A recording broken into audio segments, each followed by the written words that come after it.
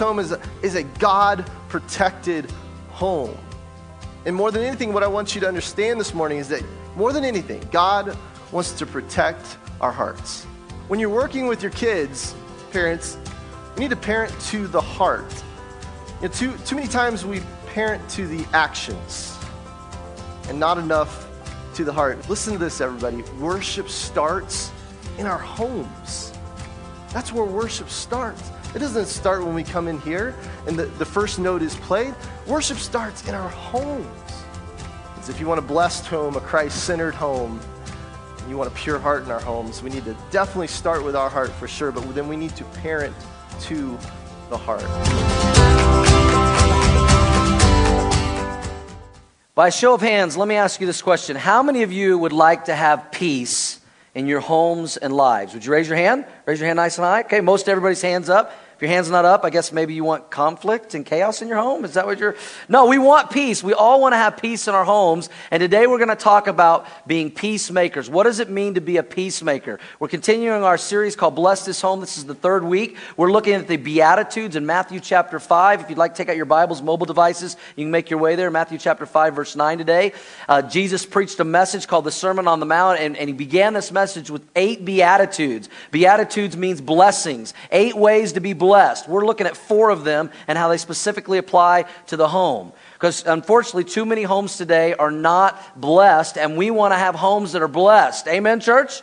And so we're talking about blessed this home. Week 1, we learned blessed are those who hunger and thirst for righteousness, for they will be filled. Those who are right with God and seek right living. Week 2, we talked about blessed are the pure in heart, for those will be the ones who see and worship God in purity of heart. And today we're going to talk about blessed are the peacemakers. And I think this is great that it landed on Mother's Day, because if there's anyone who knows how to be a peacemaker, it's a mom. Amen? They know how to make peace and figure that out in the home. In Matthew chapter 5, verse 9, we're going to look at this in just a moment. And I really want to encourage you guys, if you missed any of the messages the last 2 weeks, we put all of them, we videotape them, we put them online at our website, orchardchurch.tv. Go to the message page and make sure you don't miss a week of this. And so go back and watch these and catch these up. We've had some just incredible responses to these messages and how they're helping you guys, so don't miss that. Also, something we're going to do this time when we finish this series, we're going to finish the teaching next Sunday. But then the following Sunday, which is actually Memorial Day weekend, on that Sunday, we're going to answer your questions about this series. So you guys give us your questions. So inside of your newsletter, you guys have your newsletters. There's a little half sheet in there. Just give us your question. Any questions you have about parenting and leading your kids, or any responses to these messages, questions that you have, please give us those. You can turn it in the offering bucket and receive our gifts, so we can answer your questions on that day in a couple of weeks. Let's look at our text today. This beatitude, Matthew chapter 5, verse 9. It simply says, now help me out, church, as we read this. Blessed are the, what, church? Peacemakers. Okay, that was maybe half of you. Okay, I want us all to be involved in this. So let's read it again. Blessed are the peacemakers, for they shall be called what? Sons of God. Blessed, Jesus said, are the peacemakers. You want to be blessed? You want your home to be blessed, your lives, your families to be blessed? Be a peacemaker. Strive for peace in your home. But unfortunately, too many homes today are not characterized by peace. They're characterized by conflict and chaos and tension and difficulties. And now I have some of your all's attention, because you're like, yeah, I know what you're talking about. We experience that in our home or in our extended family. And I know what some of you are thinking. Yes, we have chaos and we have tension, but it's not my fault. I know whose fault it is. Don't point any fingers, please. I know whose fault it is, and here's how I know this. And help me with this, because every family, either in the immediate family or the extended family, every family has someone who's a little bit difficult to get along with. A little bit psycho. Okay? And to prove this, let me ask you, by raising your hand all together, how many of you would say there's somebody in your family, your immediate family, your extended family, that's a little difficult to get along with, maybe a little psycho? Raise your hand up. Look, raise them up high. Keep them up. Look around. Now, there's a lot of hands, but there were a few of you that did not raise your hand.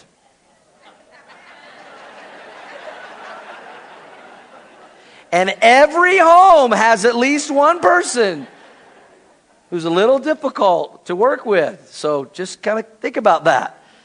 And the truth is, when it comes to our homes and our families, relationships are challenging. They're not easy. They take work. And families can easily slip into dysfunction at times if we're not careful. I thought about this story by way of illustration this morning. When our kids were little, they're teenagers now, and when Caitlin was about 4 or so, Caleb was about 6, they had this little car. Caitlin had this little car she liked to ride in. I think we got a picture. Isn't that cute? She had this little car, and she loved to ride around this car. Now, I know they got like those power cars today, and they had them back then too, but we could not afford the Power Wheel car, so we got the Flintstone car. Okay, so you had to pedal this thing with your feet. But Caitlin, we call her Missy, was smart enough to get her older brother at times to push her. Now, he's really fast. And so he'd get behind her and he would push her and he would go really fast. And sometimes he would go much faster than she wanted to go. And sometimes they would crash. You know, they'd go off the curb, they'd flip the thing over, they'd run into a tree. And this would happen many times. And every time it would happen, Missy would come running to us crying, "Ah, Bubby hurt me, Bubby hurt me, Bubby hurt me." And Caleb would come up and he would plead his case. And she'd be saying, "Bubby, you hurt me, Bubby, you hurt me." And we'd say, "Well, you guys got to work it out. No, Caleb, maybe Bubby shouldn't be pushing you anymore." And we'd try to work it out and say, "You guys got to work this out." And she'd, "Bubby, you hurt me, you hurt me." And then she'd finally settle herself down and she'd stop crying. And she'd look at her brother and she'd go, "Let's do it again." And they'd get back in and they'd do it again. And you know, this sometimes happens in our families and our relationships, doesn't it? "You hurt me. You hurt me. Well, you hurt me. Let's do it again." And sometimes we hurt people over and over that we love, and we don't experience peace in our homes. There's tension and chaos and difficulties. I don't know what it is for you. I don't know what it is for you in your home. What are the things that rob peace in your home? What is it for you? I know this is Mother's Day. And maybe for some of you, if you're honest and you're real transparent, you'd say, you know, one of the things that's making it difficult for me to have peace in my home is because my mom is always kind of looking over my shoulder and telling me how to parent my kids. And that's hard for me. You know, maybe you're hearing you say, you know, we would have peace in our home once the kids are gone. Because as long as they're here, there's anything but peace, and they're always fighting, and they can't get along, and sibling rivalries, and you touch me, and you hurt me, and you hurt me, and you know, parents, we're like, 1, 2, 2.5. Finally, we just give up. You know, moms just go take a bath and let the kids fight it out sometimes, you know. Maybe that's what steals peace in your home. Maybe you're a teenager. You're a young person, you're in here in this service, and you're like, well, yeah, I'll tell you why my home is chaotic. My parents are always trying to tell me what to do. I'm a teenager. Don't they know I got it all figured out by now? You know, and things are chaotic, and, you know, my parents are always trying to control me, and my parents don't trust me. We have a lot of blended families here at Orchard Church. And blended families are reality today, but they're a challenge today. It can be difficult, and there's other exes involved. And, you know, you parent one way when they're at your house, and they get parented another way when they're at another house. And you wonder, are we ever going to have peace with this situation? I talk to adult people all the time that they're struggling to have peace in their homes and their lives because they can't forgive mom or dad for something that happened to them years and years and years ago. They can't forgive a brother or sister for something they did years and years and years and years ago. And I believe with all my heart, church, that God wants to do a lot of healing today on Mother's Day for all of us. A lot of healing as we apply what Jesus said, again, here in Matthew 5, verse 9. Blessed are the peacemakers, for they shall be called sons of God. Peacemakers. This word peace is a word you see a lot in your Bible. In the Old Testament, it was the word shalom. You've probably heard that greeting. In the New Testament, it's not as familiar, but it's the Greek word aren. But when we think about peace, when we think about this word, we tend to think of the absence of bad. That peace means the absence of bad. But that's not what this word means. When Jesus said, blessed are the peacemakers, he wasn't just talking about the absence of bad. What he was saying is, I wish you the highest good. And there's a difference in those two. Jesus said, blessed are the peacemakers. He didn't just mean, I want your home to be strife and chaos free. He said, I want you to have the highest good. I want you to experience the best, the highest good, because blessed are the peacemakers. And when Jesus first preached this message, it was very counterculture to the people he was talking to. Because at that time, like it is today, 2,000 years later, when Jesus said, blessed are the peacemakers, the culture of that day was an eye for an eye and a what? Tooth for a tooth. And people thought, you know, I have my own personal rights, and when somebody does me wrong, I can do them wrong. And I have the right to get angry. I have the right to be offended. People that hurt me, I have a right to hurt them. And people thought about putting themselves first. And Jesus said, put that away and be peacemakers. Blessed are the peacemakers. You see, when we put ourselves first, we put peace last. And there's a higher calling for followers of Jesus Christ. I know it's different than society. I know it's different in the world, but that's what we're called to be as followers of Jesus. Amen? And there's a higher calling. And I want you to notice what Jesus said in this verse. He said, blessed are the peacemakers. He didn't say, blessed are the peacekeepers. And there's a big difference in those two words. You see, peacekeepers often avoid conflict in order to keep the peace. Peacekeepers often avoid conflict to keep the peace. Peacekeepers work around issues, but they never take time to work through issues. God doesn't want us working around issues and acting like they don't exist, but He wants us to work through them, because blessed are the peacemakers, not the peacekeepers. Do you see the difference? Say yes. See, peacekeepers will do anything to just get along, just to keep the peace. Peacekeepers won't get close to anyone because they know if you get close to people, then relationships get messy and there can be conflict and they might have to work through something. And peacekeepers don't work through issues, they work around issues. Peacekeepers, when there's conflict, they won't work it out. They'll just say, well, let's just call a truce and let's act like this never happened. And people do this in relationships all the time, in families and workplaces and neighborhoods and friendships. And people in families will have things that they'll hurt each other, and peacekeepers will just avoid it and act like it didn't happen, and they'll come to dinner at Thanksgiving and Christmas and smile and like, hey, great to see you guys. Oh, we love you. Like, oh, I can't stand what because they're just trying to keep the peace, and there's this elephant in the room that nobody wants to talk about. We call these people passive-aggressive. Do you all know what a passive-aggressive person is? Don't point to one if you know one in here, okay? Here's the problem, though, with passive-aggressive people. Here's the problem with peacekeepers instead of peacemakers. They'll hold things in to keep the peace, but eventually it will come out, right? And they shove it down and shove it down and shove it down, but when it comes out, it explodes, and it is nasty, and it is ugly, and it is horrible. Peacekeepers work around the issues instead of through the issues, and Jesus didn't say, blessed are the peacekeepers. He said, blessed are the peacemakers. Here's the difference. Peacemakers actually embrace conflict in order to make peace. They embrace it so they can work through it, not around it, and make peace. Because peacemakers who are Christ followers, who are living Christ-centered lives, believe that the Prince of Peace can help us make peace in our homes and lives and relationships. And they will work to make peace. A key thought throughout this series that we've talked about every week is this. And I love that you guys were picking up on it, because the first week you guys started putting it on Facebook and tweeting it out, and it was cool. And so if you haven't been here, let me say it again. You have it in your notes. This is the key theme of this series, Bless This Home. We are not just trying to be a Christian home. We are trying to be a Christ-centered home. And there's a difference. A Christian home can be a Christian home in name only. 75% of people in America claim to be Christians. But in a Christian home, you can be a Christian home in name only, and when somebody does you wrong and something happens in the family and there's chaos and there's conflict, you go, well, I'm just going to write them off and forget you and screw you and all kinds of stuff. And they don't work through anything. They work around things. But a Christ-centered home is different. At a Christ-centered home, it doesn't mean that it's conflict-free or that it's chaos-free. And it doesn't mean that you're just hoping for the absence of bad, but a Christ-centered home says we are praying and seeking for the highest good in our home, in our lives, in our relationships. We're going to work at being peacemakers.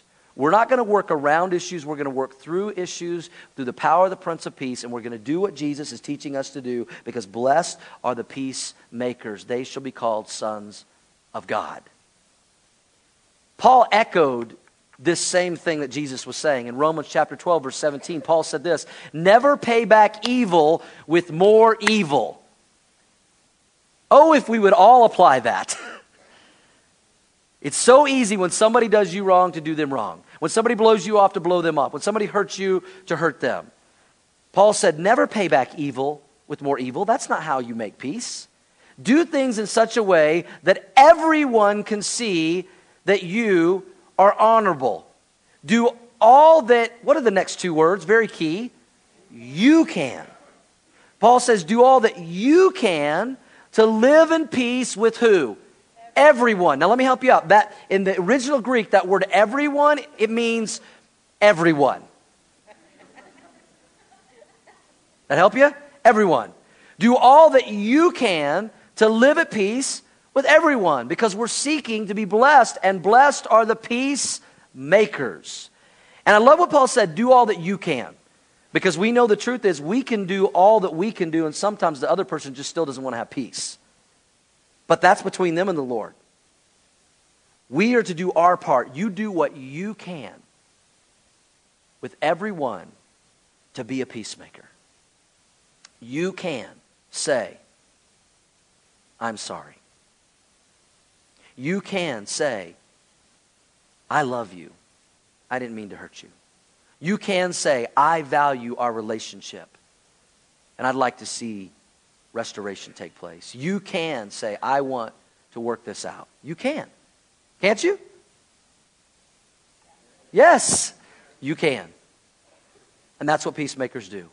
So let me give you three things, very practically this morning. If you want to be a peacemaker, because blessed are the peacemakers, they shall be called sons of God. What do peacemakers do? You say, okay, I want to be a peacemaker, I want to do what I can. What can I do? Let me give you three very tangible, very practical, simple things. They're very simple, but they are profound if you apply them to your life. Number one, here's what peacemakers do. They speak the truth in love.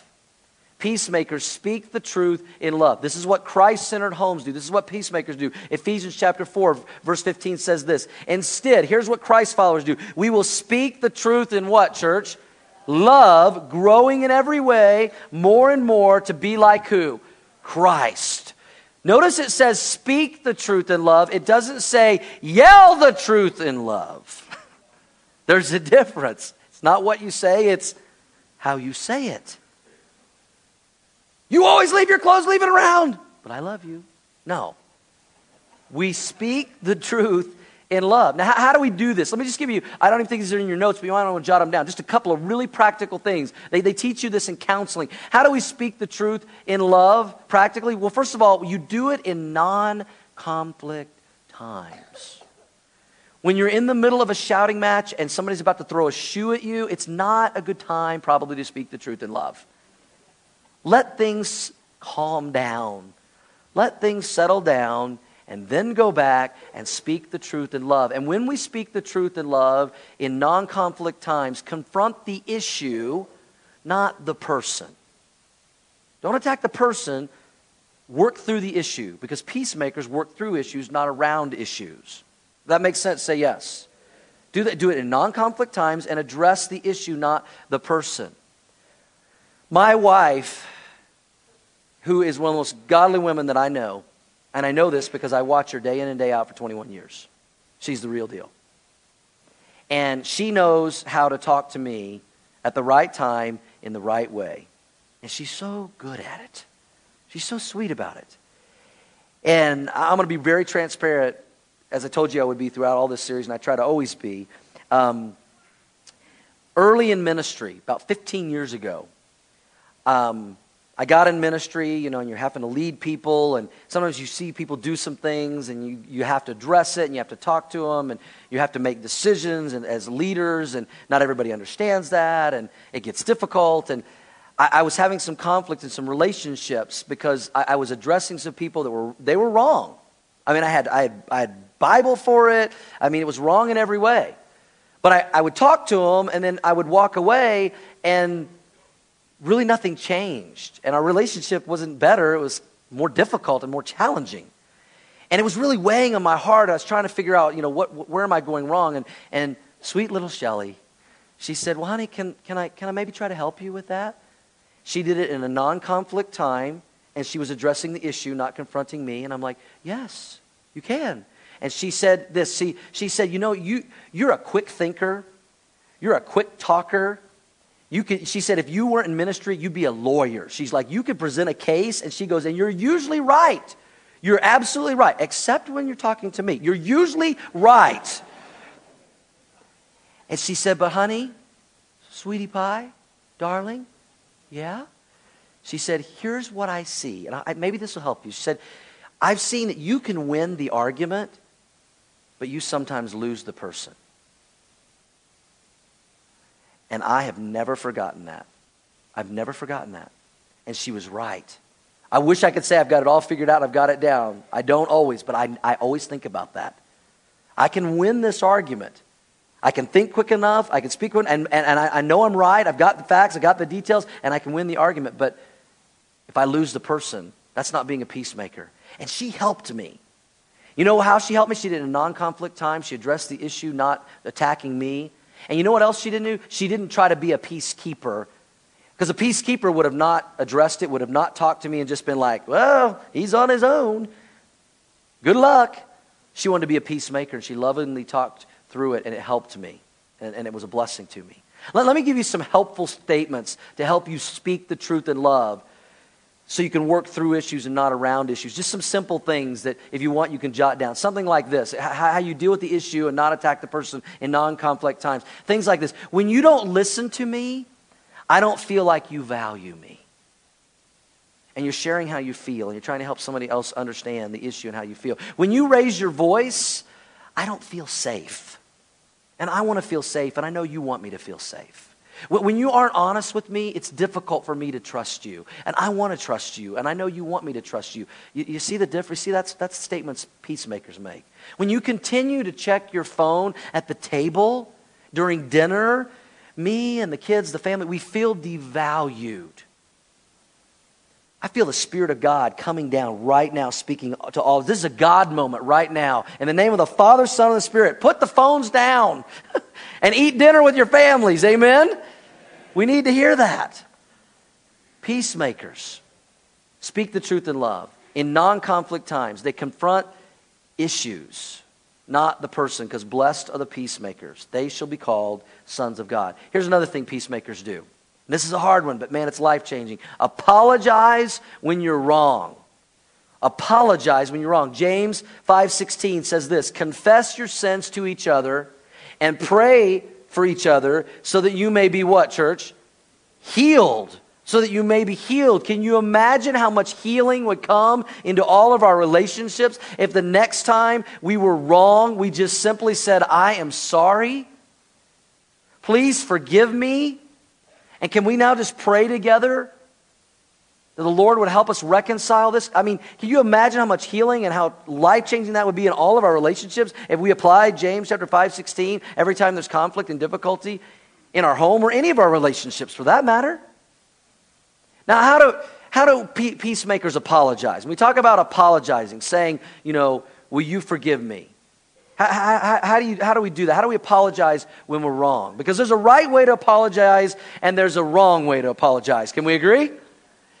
And here's one of the right ways. You admit to specific actions and attitudes with no excuses. That's the right way to apologize. You admit to specific actions and attitudes with no excuses. Don't say, oh, I'm sorry, but, As soon as you say but, you've just erased the apology. You apologize to specific things without excuses. I love the way Benjamin Franklin says it. He says it this way, never ruin an apology with an excuse.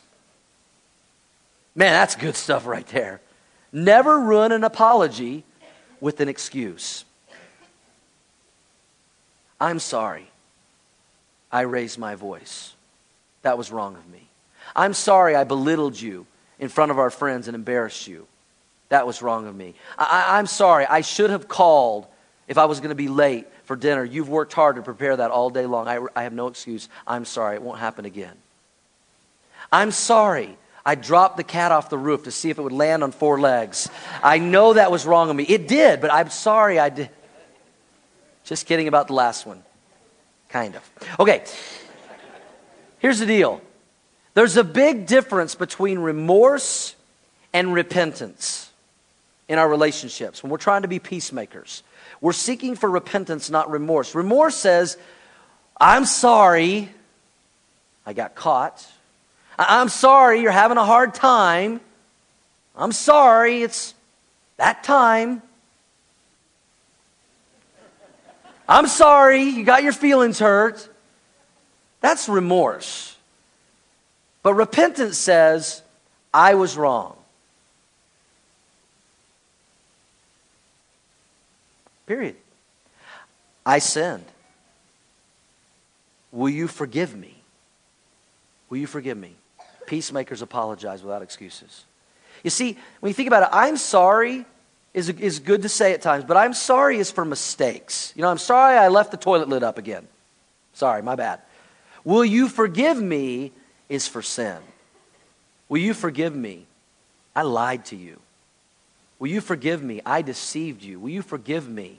I cheated on you. Repentance. Let me give you 9 life-changing words that will change all of our relationships if we'll let these words find their way into the flow of our relationships. 9 life-changing words. They're real simple. I am sorry. I was wrong. Please forgive me. Work those into your vocabulary more often.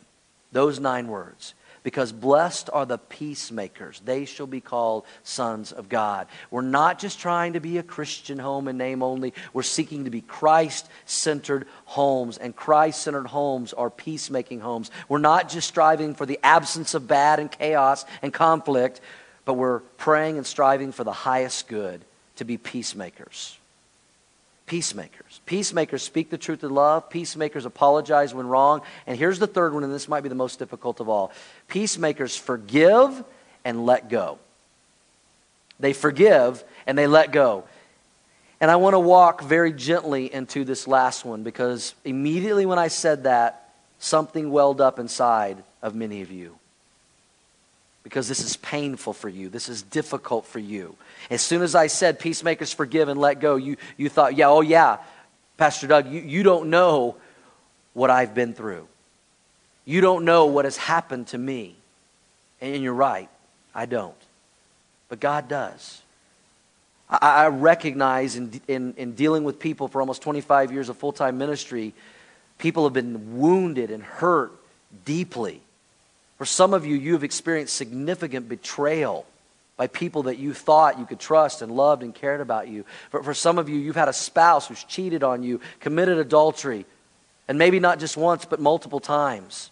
Some of you have experienced abandonment. Some of you have experienced abuse by people that were supposed to love and protect you. Abuse emotionally, physically, sexually. And you're thinking, I understand this. How do I forgive that? And if you're honest, you may even be feeling like, I don't know if I want to forgive that. And I'm not going to tell you that it's easy, because it's not. But I am going to tell you this on the authority of God's Word: it is doable. It's doable. It's possible.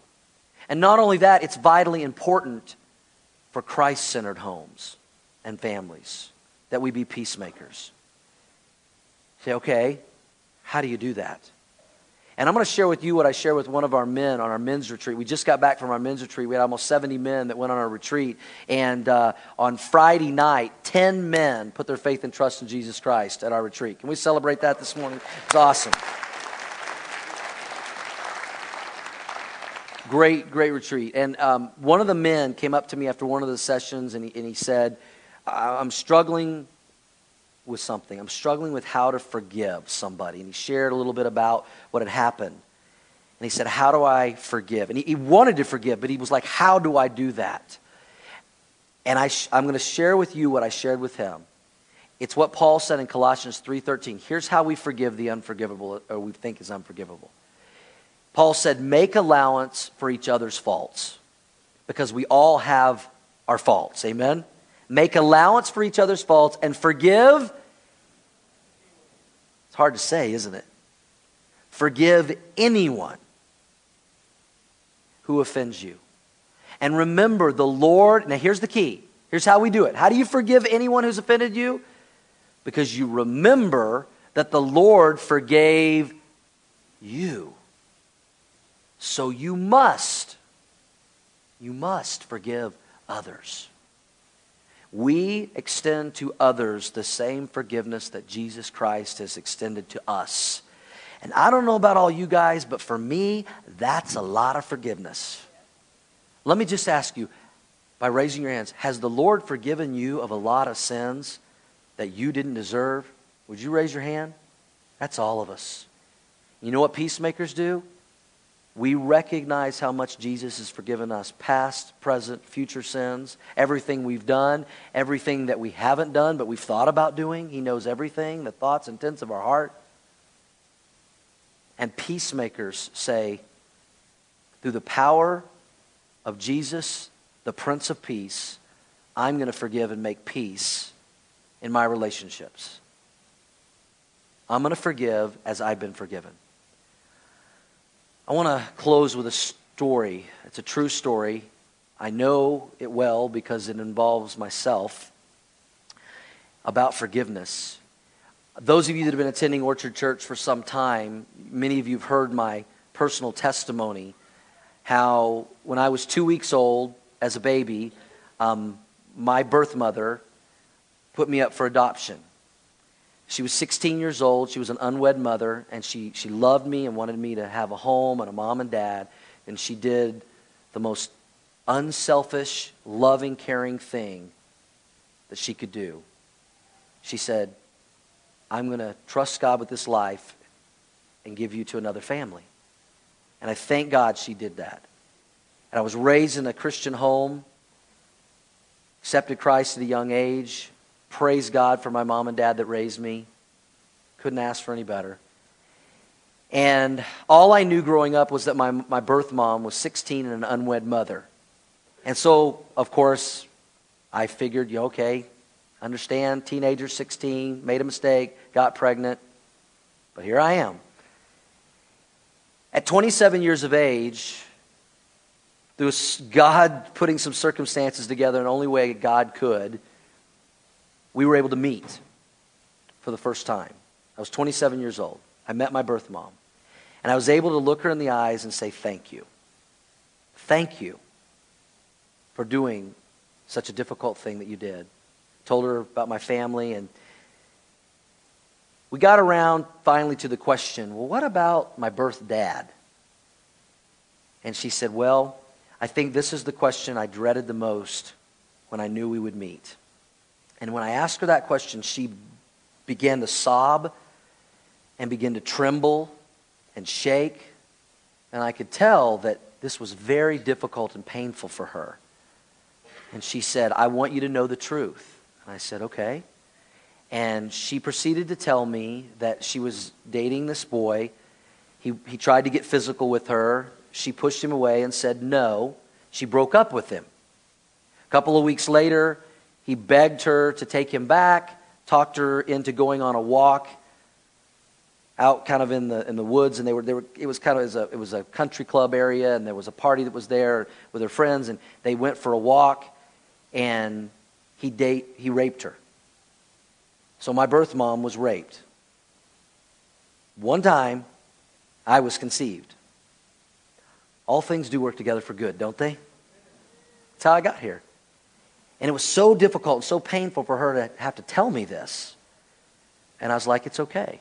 I know God, and God knows what he's doing. And so I said, well, so what happened after that? And she said, well, my dad went over to his house and threatened to kill him. And so the guy left. He kind of disappeared. Probably was pretty wise.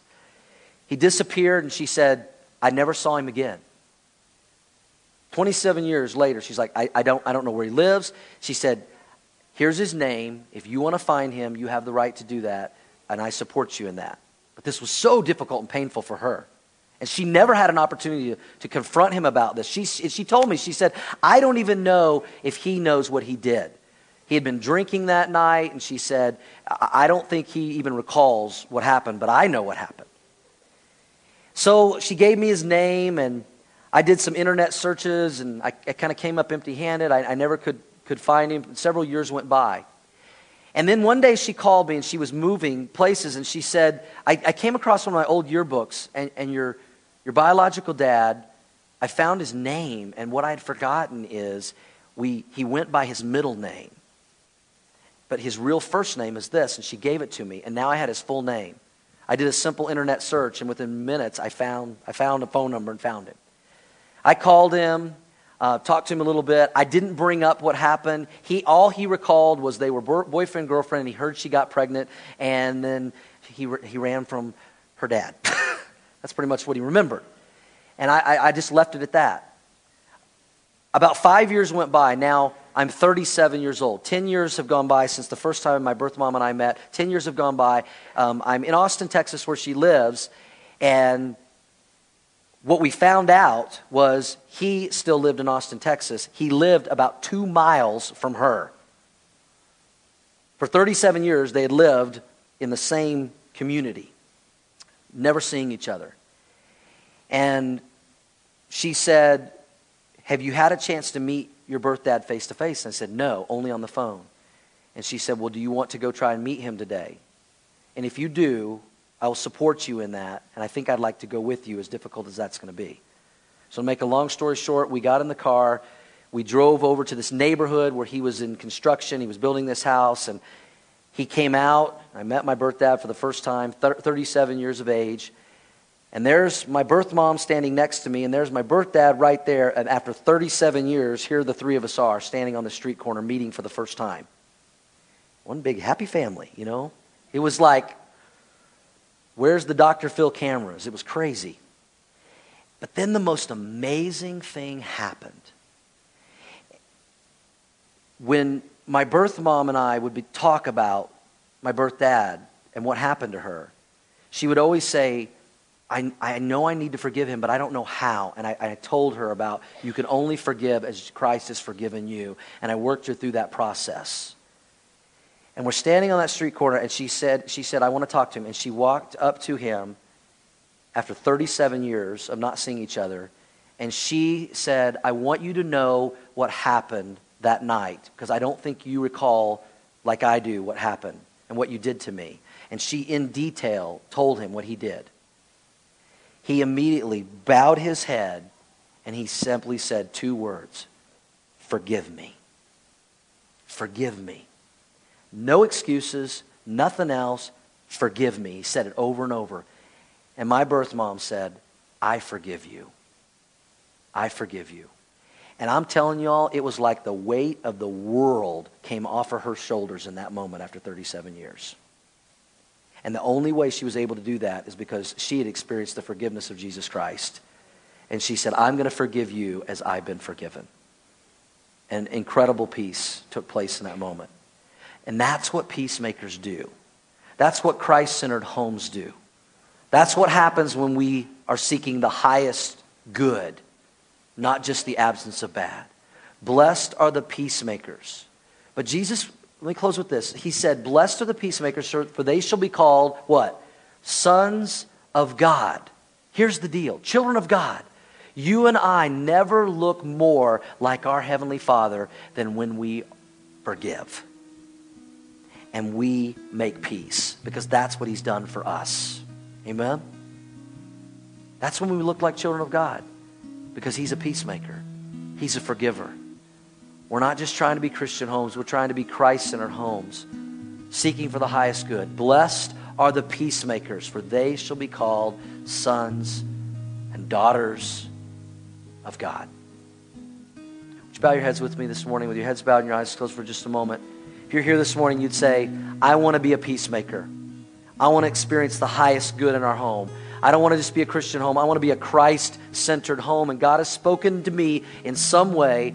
There's something I can do to be a peacemaker. Can I pray for you? Would you slip up your hands for prayer all across the auditorium, everyone that is saying, yes, God has spoken to me about being a peacemaker. Thank you. God bless you. Hands everywhere. God bless you. Thank you. You can put them down. I'm going to pray for you in just a moment. Before I do, some of you here this morning, the truth is you've been hurt, and I'm sorry.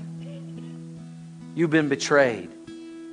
You've experienced brokenness and relationships that need healing. And it starts with forgiveness. Peacemakers forgive. And maybe there's somebody you know right now you need to forgive as you've been forgiven. Maybe for some of you, you know there's somebody you need to ask forgiveness from because of something you've done. If that's you this morning, would you slip up your hand all across this auditorium? I need to forgive, or I need to ask for forgiveness. Slip your hand up for prayer. God bless you. God bless you. Many hands. God bless you. You know, maybe for some of you, it's Mother's Day. Maybe the greatest Mother's Day gift you could give your mom is forgiveness. Let me pray for you. Father, I pray for all those this morning that are seeking for peace, that we would be peacemakers. Not peacekeepers, but peacemakers.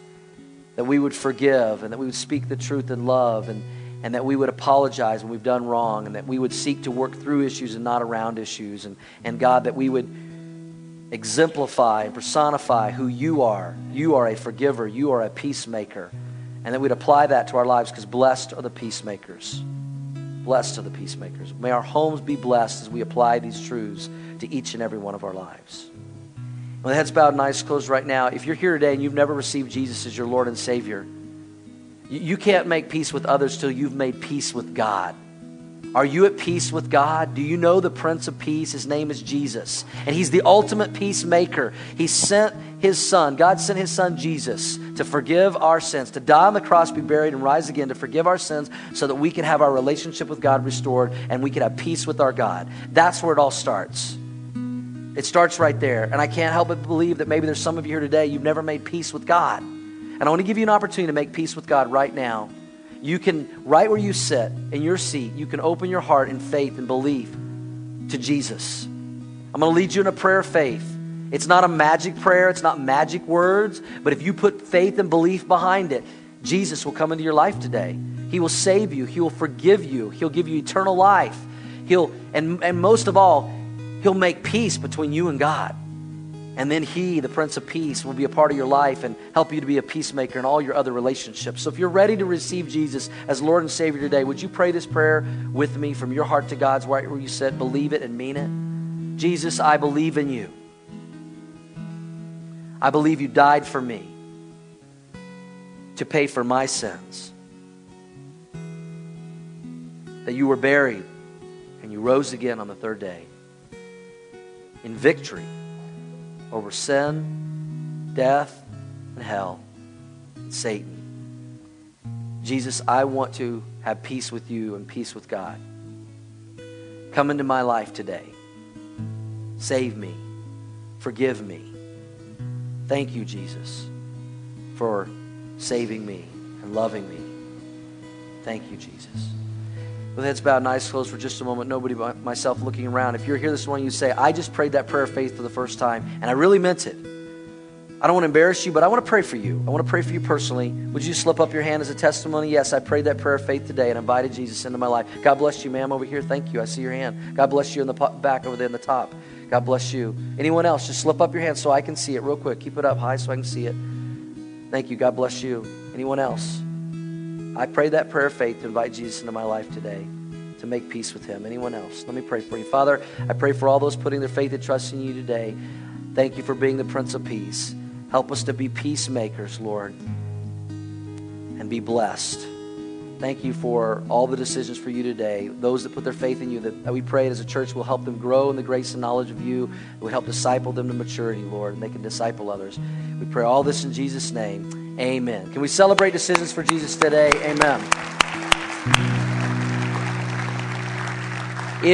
If you made a decision to accept Jesus into your life today, please let us know about that. There's a place on the connection card you can check. Give us your contact information. We're going to continue to pray for you, send you a book in the mail that'll help you in your new walk and journey with Christ. If you're a first-time guest today, thank you for being in our services. Hope we blessed you as much as you have blessed us with your presence today. Hope you filled out your connection card. You dropped that in the offering bucket so we can just thank you for being our guest today and send you the Chick-fil-A coupon in the mail.